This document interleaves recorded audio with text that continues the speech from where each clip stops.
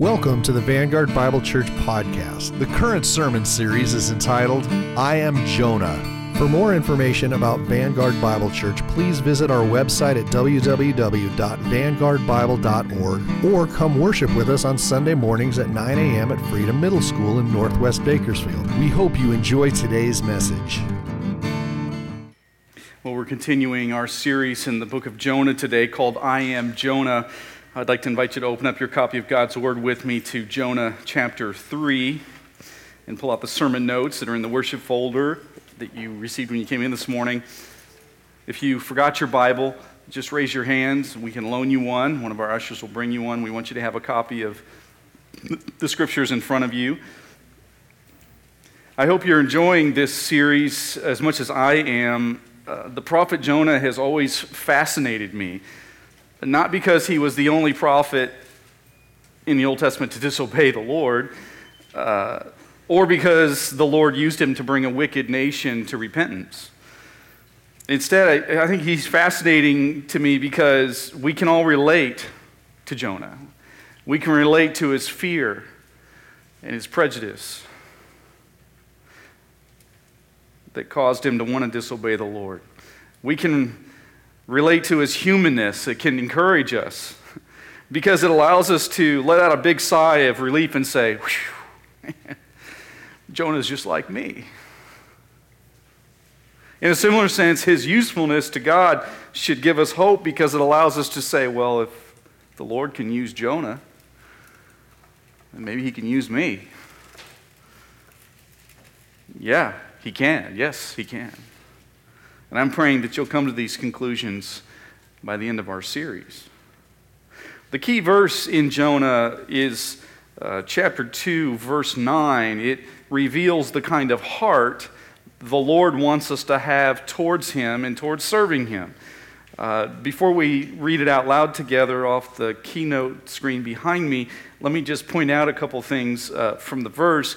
Notice this is part of Jonah's, towards the end of his prayer of repentance in chapter 2, and he's saying, first of all, with shouts of grateful praise. So his heart's been changed. He's grateful for the Lord, so there's an enthusiasm that he has about the Lord, which I think, again, as I talked about a few weeks ago, when I did in the spring, I did a worship series where we looked at several psalms, and we could see how God's people had an enthusiasm in their worship. And then next he says, I will sacrifice to you. So he's going to back up his singing with giving back to the Lord what he should. And he says he's going to keep his promises that he's made to God as well. What I've vowed, I will make good. And I will say salvation comes from the Lord. So he knows, I can't save myself. And he knows only the Lord can save him. So let's read this out loud together off the screen. But I, with shouts of grateful praise, will sacrifice to you. What I have vowed, I will make good. I will say salvation comes from the Lord. The book of Jonah, in essence, teaches that obedience to the Lord brings his blessing, but disobedience brings his discipline. The Lord blesses us because he loves us, just as he disciplines because he loves. He blesses us because he's good, just as he disciplines us because he's good. Now, last week I introduced you to three major or kind of big picture theological themes in the book that stand out in Jonah. Let's review those in case you missed it last week, and so that we can commit them to memory. The first was the Lord's deep burden for lost people. The Lord has a deep burden for lost people. He cares about those that are outside of the church, as well as those inside. The story of Jonah shows us that the Lord is willing to exert his power to position redeemed people in places where we can proclaim the redemptive gospel to the unredeemed. The story of Jonah means that the spreading of the gospel is more important, it's more important than our comfort, our preferences, our fears, our prejudices, our current job, our current house, our proximity to friends and relatives. While those things are of some importance, they are less important than the spreading of the gospel. Next, number 2 is the Lord's limited patience towards our rebellion. Although the salvation of others does not depend on us, it's ironic to see that in Jonah, our rebellion can delay the gospel message from getting to the rebellious. As Spurgeon once said, our evil nature is like an ill-tempered horse that is apt to run away. And for this reason, the Lord has to bridle us. He pulls the reins to get us onto the path that leads us to our good and His glory. And allow me to just mention from personal experience, the longer you fight the Lord's efforts to break that ill-tempered horse within you, the more painful it will be. The third theme in the book of Jonah is the Lord's sovereign control to achieve His will. Even when it looks like we are in control, God proves that He is actually in control. Like a master chess player, He is able to move the right pieces into the right places at just the right time so that His most important objectives are completed. Now, last week, we also studied Jonah's prayer of repentance in chapter 2. While inside the belly of the great fish, Jonah basically said, "Okay, Lord, you win again. I'll go preach to those wicked Assyrians, even though I don't want to, but because you said so." You might remember me saying that Jonah 2 is important for us individually, but also corporately as a church, because if we want the Lord to use us like He did Jonah in chapter 3, as you'll soon see, then we have to make a habit of doing what Jonah did in chapter 2. Or to put it another way, the attitude of surrender in chapter 2 is the prerequisite for supernatural blessing in chapter 3. Thus, our big idea for today is this: the Lord loves to use unworthy people to do unbelievable ministry. He loves it. He loves to use unworthy people to do unbelievable ministry. However, there is a prerequisite for this truth, this big idea. You must be available. If you want to see the Lord use you as an unworthy person to do unbelievable ministry, you must be available.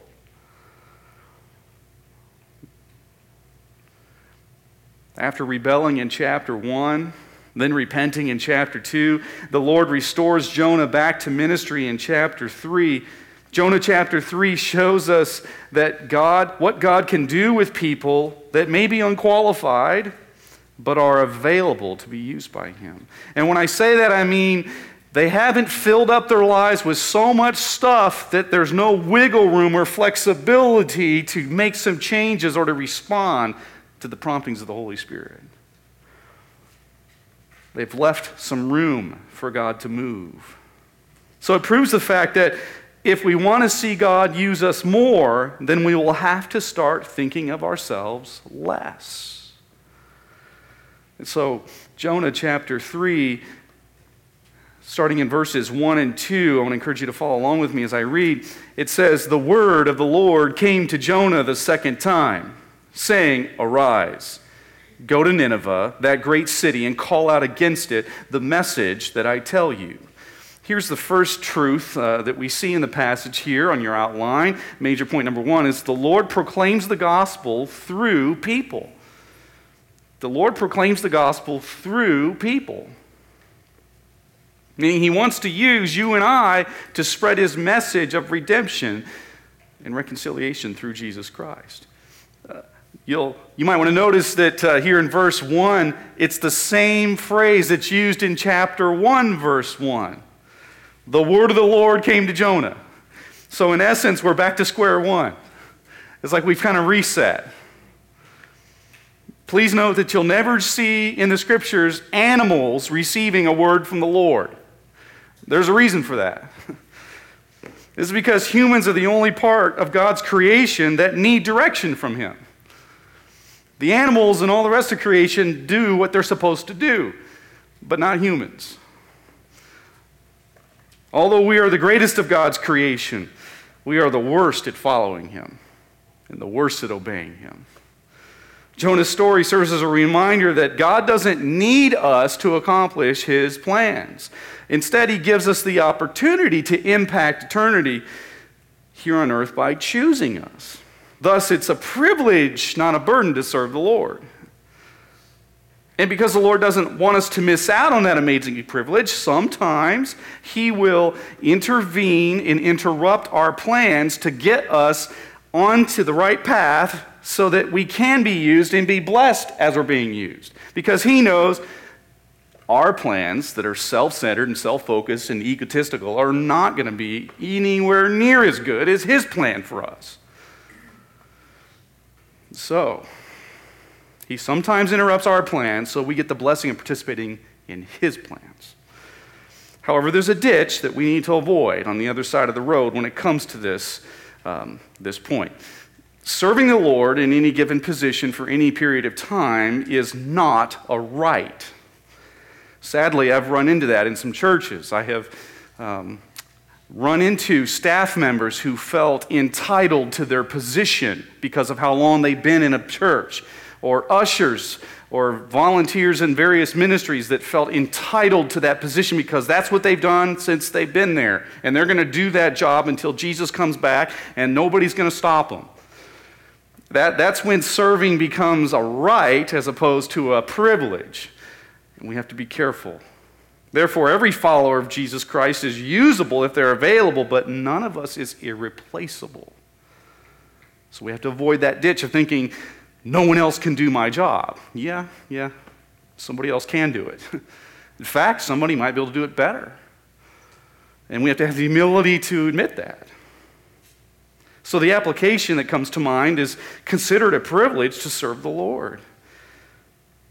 This is radical thinking in American churches, because there are many churches that don't want to burden people with serving, and so they overstaff, or they don't want to impose on people. Yet the way I look at the scriptures is, are you kidding me? The Lord expects us to serve, and it's a privilege to serve him. You're missing out if you're not serving the Lord. When you see serving the Lord as a privilege, it radically changes your attitude in everything that you do. For example, you no longer need to say, I have to serve in the children's ministry this weekend. Instead, you should say, I get to. I get to help make disciples in the next generation. Or instead of saying, I'm too busy to serve on a ministry team right now, I just got too much going on in my life, we should say, I get to serve the Lord Most High before I spend eternity with him. See, having a get-to mindset will also help us be more willing to go wherever he wants us to go, to do whatever he's asked us to do, and to say whatever he asks us to say. I don't know if you've thought of this, but I was thinking about this as I was studying this passage this week. There is no one in heaven right now that regrets serving the Lord. No one. There's no one in heaven right now that goes, that was a waste of time. I mean, all those years I spent in the children's ministry, all those kids I led to Christ, they're now discipling their kids and talking about me as their Sunday school teacher. I mean, what a waste of time. I mean, I would have been better just going to Walmart more. I mean, and standing in line there. Nobody's regretting that. In fact, everybody in heaven right now, regardless of how much or how little they served, wishes they could have done more for him. Why? Because they realize now that they're in heaven the eternal worth of serving Christ and the temporal worth of selfishness. How everything that they spent and invested selfishly went poof, gone. Doesn't matter. So, consider it a privilege to serve the Lord. I get to plant a church was the mantra that we started saying as a launch team. And now that we've planted one, I get to help grow a church because it has eternal value and worth. Next, let's look at verses 3 and 4. So how did Jonah respond this time? Well, thankfully, he got the point from chapter 2. And so Jonah, it says, arose and he went to Nineveh according to the word of the Lord. And now Nineveh was an exceedingly great city, 3 days' journey in breadth. Jonah began to go into the city, going a day's journey, and he called out, yet 40 days, and Nineveh shall be overthrown. So here's number 2 on your outline. The Lord always has a purpose in our obedience. The Lord always has a purpose in our obedience, even when we can't see that purpose. You'll notice in the text it says that Nineveh was an exceedingly great city. You might remember me saying a couple weeks ago it was believed to have been about 2 miles in diameter with a total population, including the suburbs, of 300,000 to 600,000 people. The city was perceived to be impenetrable because it was surrounded by a wall that was 50 feet wide and 100 feet tall. Some estimate that the circumference of the city and its suburbs would be somewhere around 60 miles. Thus, you could understand from this verse why it would be described as being a 3 days journey wide, and why it was also an intimidating city to go preach at. Because, you come up over the hill and, hey, there's Nineveh, and you see it off in a distance, and it's just like a huge wall. I mean, it's intimidating for an army, let alone a prophet that's going to go preach. You might remember me mentioning a couple of weeks ago that the Assyrians were violent enemies of Israel, known for their wartime atrocities. Pastor and scholar Warren Wiersbe explains. He says, quote, "The Assyrians were known far and wide for their violence, showing no mercy to their enemies. They impaled live victims on sharp poles, leaving them to roast to death in the desert sun. They beheaded people by the thousands and stacked their skulls up in piles by the city gates. They even skinned people alive. They respected neither age nor sex and followed a policy of killing babies and young children so they wouldn't have to care for them.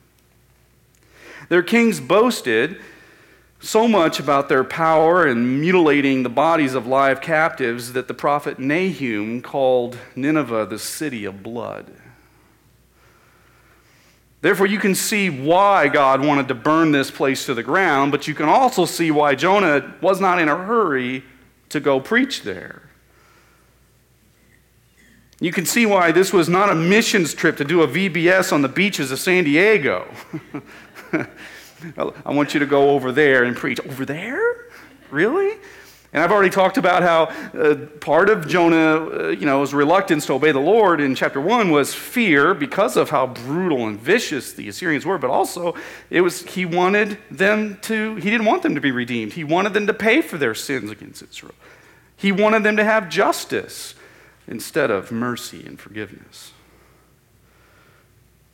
I recently read a story about the relationship between Hall of Fame baseball player Jesse Jackson and his team manager Earl Weaver.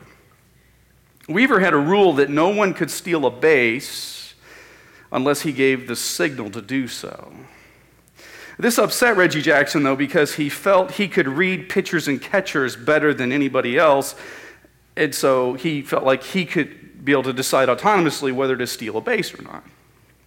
So during one game, Reggie Jackson decided to steal second base without getting the go-ahead signal. He got a good jump on the pitcher and easily beat the throw to second base. As he stood up to wipe the dirt off his uniform, he smiled with delight and glanced back at his manager with sort of a, "I told you so, I know what I'm doing" look. And, later in the game, Earl Weaver took Reggie Jackson aside and explained to him why he didn't give him the signal to steal second base. You see, the next batter after Jackson was Lee May. Lee May was the second best power hitter on the team, and when Jackson stole second, first base was left open. So the opposing team walked May intentionally. The next batter hadn't done well against this pitcher, so Weaver felt he had to send a pinch hitter in to drive home the men on base. However, this left the team without bench strength later in the game when it was needed. The problem that day is that Reggie Jackson only saw his relationship with the pitcher and the catcher, while his manager, Earl Weaver, saw the whole game. In the same way, we need to remember that our perspective is always very, very limited, but the Lord is watching the whole game. He sees the big picture. He knows things that we don't know.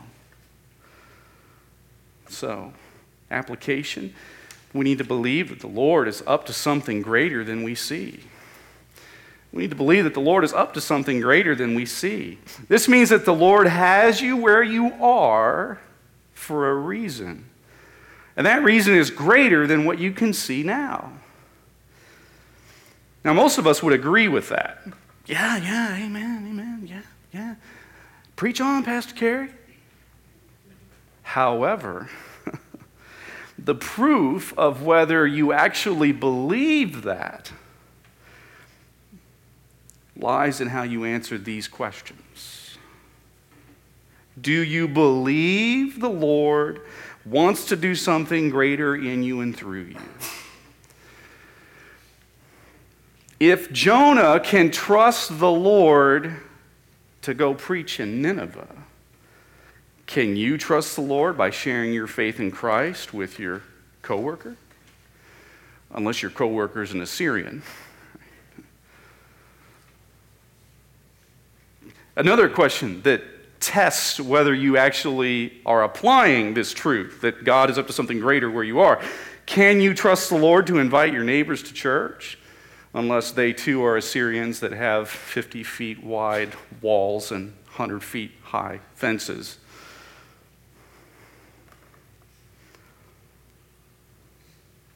He has you where you are for a reason.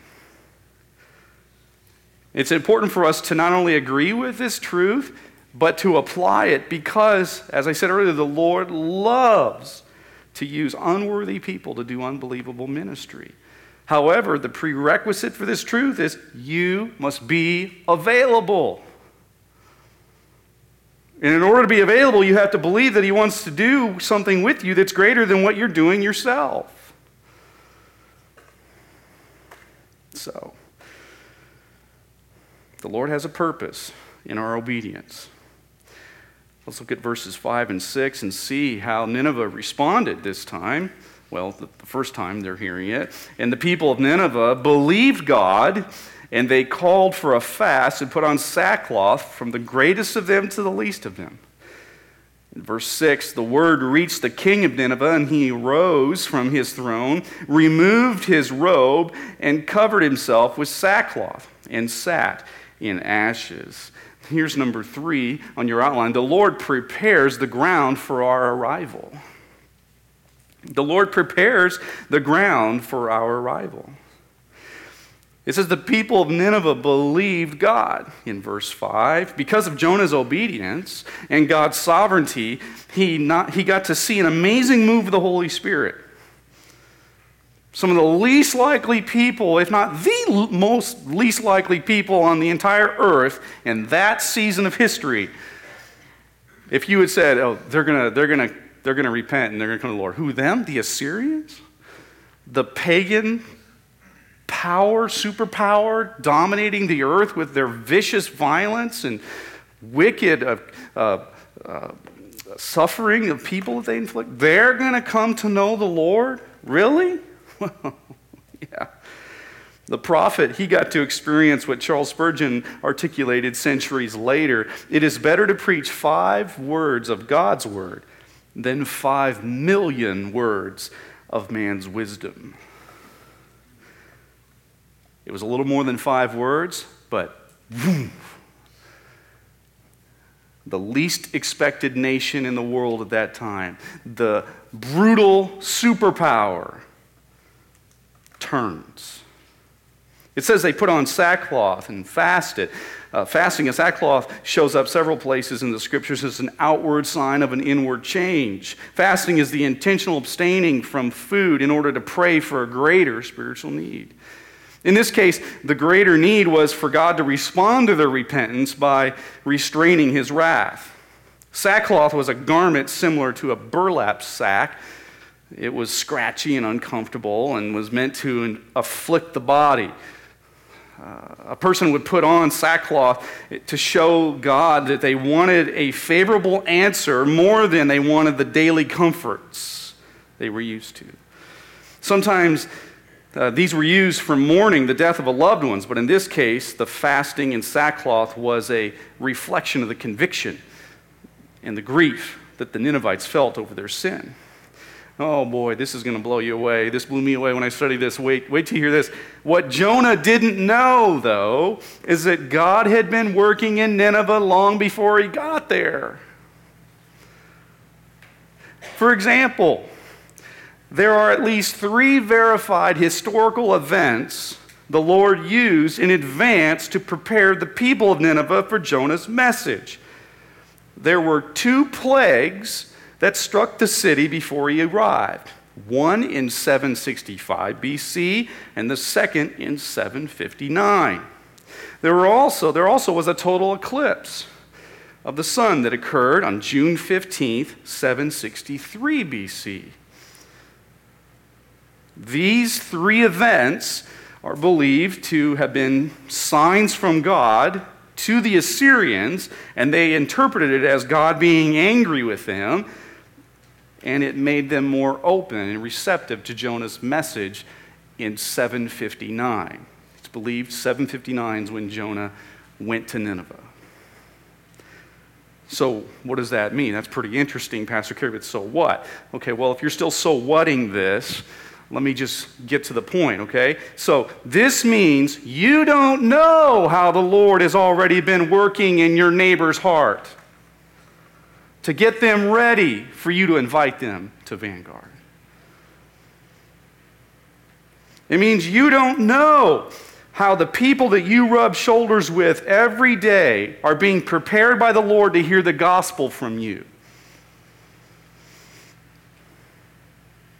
It could be the Lord using the loss of a job to humble one of your relatives so they see the need to get back to church. It could be a coworker that's been hearing the Vertical Minute on 88.3 Life FM over and over again, and then you show up and they go, man, I've been hearing that lately. It's funny, what you just said to me, I just heard that on the radio Monday, Wednesday, and Friday this past week. Or maybe they hear you invite them to Vanguard and go, I saw a billboard about that church when I was driving to work the other day. Or maybe it's their marriage that's falling apart. And they're so desperate for something. They've come to the end of themselves finally and realize they need God to show up to save their marriage. And then you show up. The tools that God can use are limitless because nothing can limit him. But what fascinates me about the Jonah story, among many things do, but is looking at chapter 3 here, is that God was already working in Nineveh before Jonah got there, and Jonah didn't know that. Because all Jonah looked at was the exterior. He just saw the brutal atrocities and the wickedness of that nation and their military strength and the torture that they inflicted on people. But he didn't know that God was moving behind the walls. So, application. Assume the Lord is already working where he's placed you or is calling you. Assume that the Lord is already working where he's placed you or is calling you. Jonah 3 dares us to ask the Lord in prayer, how do you want to use me here, Lord? How do you want to use me at this school that I'm at, or this job that I'm at, or in this neighborhood, or this volunteer organization? How are you working here, Lord, and how do you want to use me? Jonah 3 dares us to ask the question, Lord, who do you want me to invite to church next Sunday? Because I know you're already working here. Jonah 3 dares us, Lord, who's ready to hear the good news about Jesus Christ? You see, some Christians don't ask these questions because they don't care. And yet other Christians, I think, don't ask those kinds of questions because they're afraid God might answer them.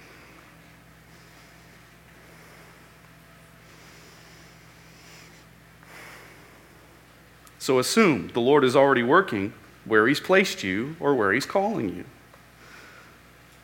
Next, let's look at verses 7 through 9. And so he issued, the king, a proclamation and published throughout Nineveh by the decree of the king and his nobles. Let neither man nor beast, herd nor flock taste anything. Let them not feed or drink water, but let man and beast be covered with sackcloth, and let them call out mightily to God. Let everyone turn from his evil way and from the violence that is in his hands. Who knows? God may turn and relent and turn from his fierce anger so that we may not perish. Here's number 4 in your outline. The Lord relents when people repent. Yes, it rhymes, but I said it that way so that you would remember it. The Lord relents when people repent. The last few verses here in Jonah chapter 3 hone in on this topic of repentance.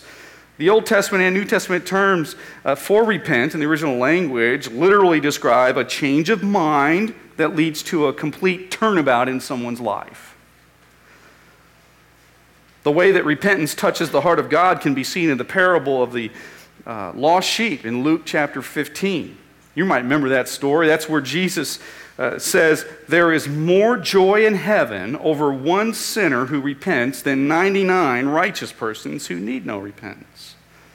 That's a value statement that Jesus was making about heaven.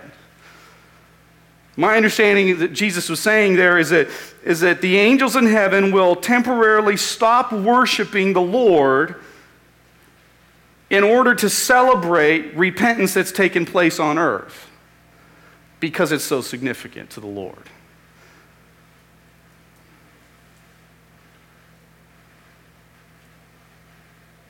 I think that makes repentance pretty important because we know how the Lord likes His worship. I recently came across this great quote from A.W. Tozer about repentance, and I think sheds a little more light on it. It gives another facet to what repentance looks like. Tozer once preached this in his church. Repentance is man's sincere apology for distrusting God for so long. And faith is throwing oneself upon Christ in complete confidence.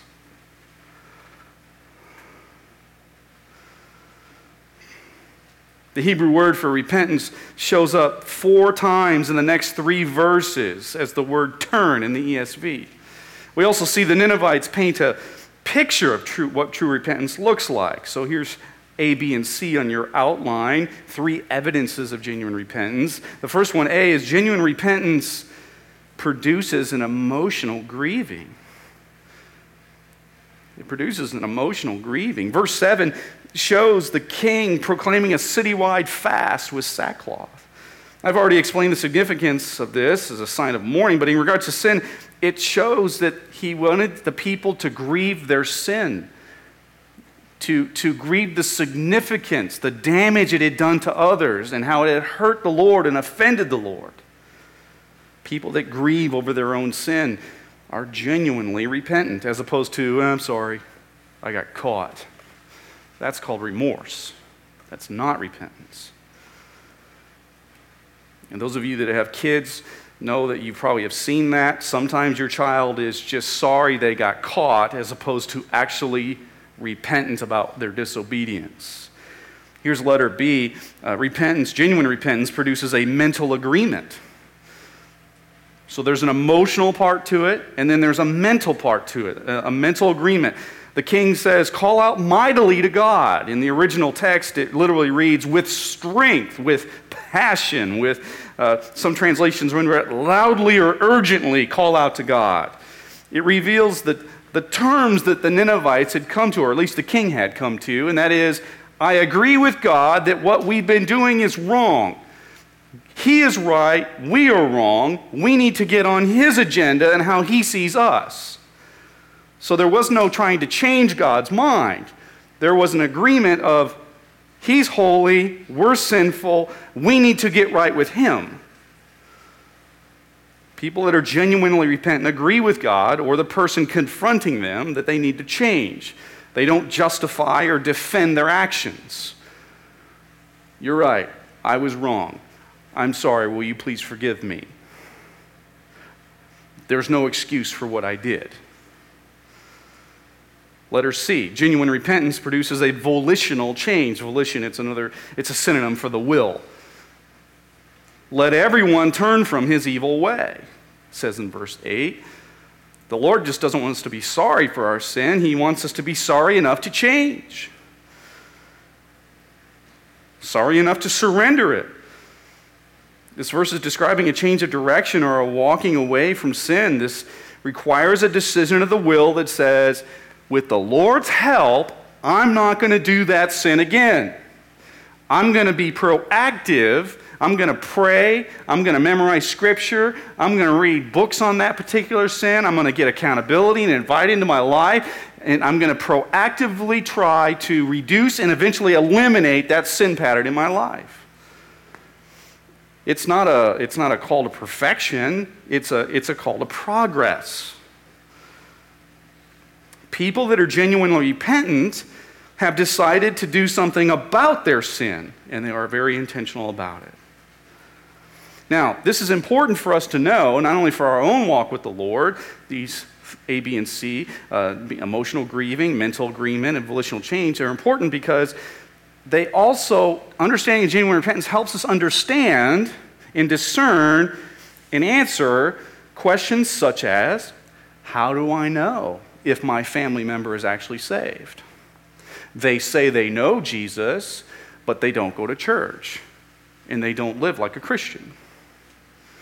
Genuine repentance and understanding A, B, and C helps us understand, well, how do I know if a fellow church member that apologized to me was sincere? Or how do I know if my child is actually born again when I'm seeing some signs that maybe they're not? Should I keep praying for my child's salvation, or are they actually repentant? Here's an irony. I've mentioned a few of these in the book of Jonah that are fascinating to see. An irony about repentance, and that is that the Ninevites needed one chance to obey the Lord, but Jonah needed two. Isn't that interesting? Here's two applications for point number 4 as we close. Regarding repentance, if you are a Christ follower, live a life of repentance. That's application number 1. Live a life of repentance. The Ninevites are setting an example for believers to follow here, which is ironic as well. Repentance is necessary to begin a relationship with Jesus, and it's necessary to maintain a relationship with him. Because you know as well as I do that once we give our heart to Christ, we don't stop sinning. We're going to sin again. And so repentance has to become a lifestyle where when we feel the Spirit's conviction or someone lovingly confronts us of sin, we have to be willing to go, you're right, I was wrong, I'm sorry, I need to work on that, I need to change there. And then we spend seasons of our life, and this has certainly been the case in my life, where we spend seasons where God basically says, okay, we're going to work on this area that you struggle with now. And then you find if you walk with the Lord for a while, you can kind of look back and go, oh yeah, I remember those 5 years. Yeah, those 5 years, that was the year, that was the season where God was basically going, do you trust me? Do you trust me? Do you trust me? And then one thing after the next thing kept coming up, and Bible verse after Bible verse, every sermon was just about, do you trust me? Or you can look back about, yeah, that season right there, yeah, those 2 years, that was about holiness, where God was really working on my holiness. Everything, every song on the radio, every verse I read, it was about holiness. That's how he grows us. When a believer blows it, repentance shows the Lord that we're committed to keep changing, to keep growing. Here's a second application. Share the gospel of repentance. So in these last few verses of Jonah 3, it's a good reminder for us that we need to make sure we share the gospel that Jesus and the apostles preached. Jesus, Mark chapter 1, verse 15, right out of the gates, that's when he starts his ministry, he says, repent and believe the gospel. Repentance and faith. You've already heard me talk about how sadly repentance is being left out of a lot of gospel preaching these days, and only faith is mentioned. Just faith in Christ, just faith in Christ. And sadly, it creates a false gospel where people think, I can believe Jesus and say I believe who he is, but keep my sin. So I get to keep sin and have salvation. What an awesome deal. And it doesn't work like that. That's a false gospel. Peter in Acts chapter 2, verse 38 says, repent and be baptized for the forgiveness of your sins. The Lord will not save anybody from the consequences of their sin until they are ready to forsake their sin first. It means that we need to remember in our witnessing that Jesus doesn't want just a prayer repeated. He wants a heart that's changed. Thus, we need to invite people to repentance and faith in Christ and then watch for fruits of repentance, like we see here. Now look at verse 10 with me. It says, when God saw what they did and how they turned from their evil way, again, repentance, leaving sin to turn to God. God relented of the disaster that he said he would do to them, and he did not do it. Or in other words, God's heart is moved when our hearts are changed. God's heart is moved when our hearts are changed. So, if we want the Lord to use us like he used Jonah in chapter 3, we have to make chapter 2 a lifestyle of repentance, a part of a habit of coming back to the Lord. Lord, here's my life. Use me the way you want to use me. And then we will see God do things like he did in chapter 3. The Lord loves to use unworthy people to do unbelievable ministry. However, the question we all need to answer, are you available to the Lord? Would you join me as we close in prayer? Heavenly Father, thank you that you are a God that is not prejudiced. The only discrimination we see here in the Scriptures when it comes to your redeeming power and the message of the gospel is sin. You don't look at skin color. You don't look at income level, title, education, part of the world that somebody lives in. Musical preferences, political preferences, you don't look at any of those things. You look at the heart, and is the heart willing to forsake sin to follow you? Lord, I just want to pray if there's anyone here today or anyone listening online that has not yet repented of their sin and by faith trusted in Christ alone for their salvation, that, Lord, you would reveal Jesus to them, that you would help them to make that life-changing, totally worth it decision to give up their sin and their rebellion and running from you and to turn to Christ. And as A.W. Tozer said, to completely throw themselves at Christ's feet in complete confidence in him. Father, if there are those here today that know Christ, but they've been holding on and resisting the promptings of the Spirit to give up something or to make room in their life for you to do more, or maybe resisting being available, Father, please would you help them see the surpassing value, the greater value of serving you and being used by you as a light in a dark world. Would you help them, Lord, to see the temporal worth of self-centered living? And finally, Lord, for our church, We have big dreams for you, Lord. We believe you've called Vanguard into existence to spread the life-changing gospel of Jesus Christ, to bring radical transformation to this region. Lord, would you use us? We want to be available. We recognize, Lord, we get to do this. It's a privilege. So here we are, Lord. Please work through us. As we close, Lord, with this song by Matt Redman, it's such an awesome song. Thank you for inspiring Matt to write it. Wide as the sky, hands up, hearts open. That's our cry this morning. We want to leave today. We want to live that life. We want to have our hands up and our hearts open to what you would have us do. We pray this in Jesus' name. Amen. Again, we hope you've enjoyed listening to the Vanguard Bible Church podcast by Pastor Cary. For more information about Vanguard Bible Church, please visit our website at www.vanguardbible.org. Have a great week, and we hope to see you at Vanguard Bible Church.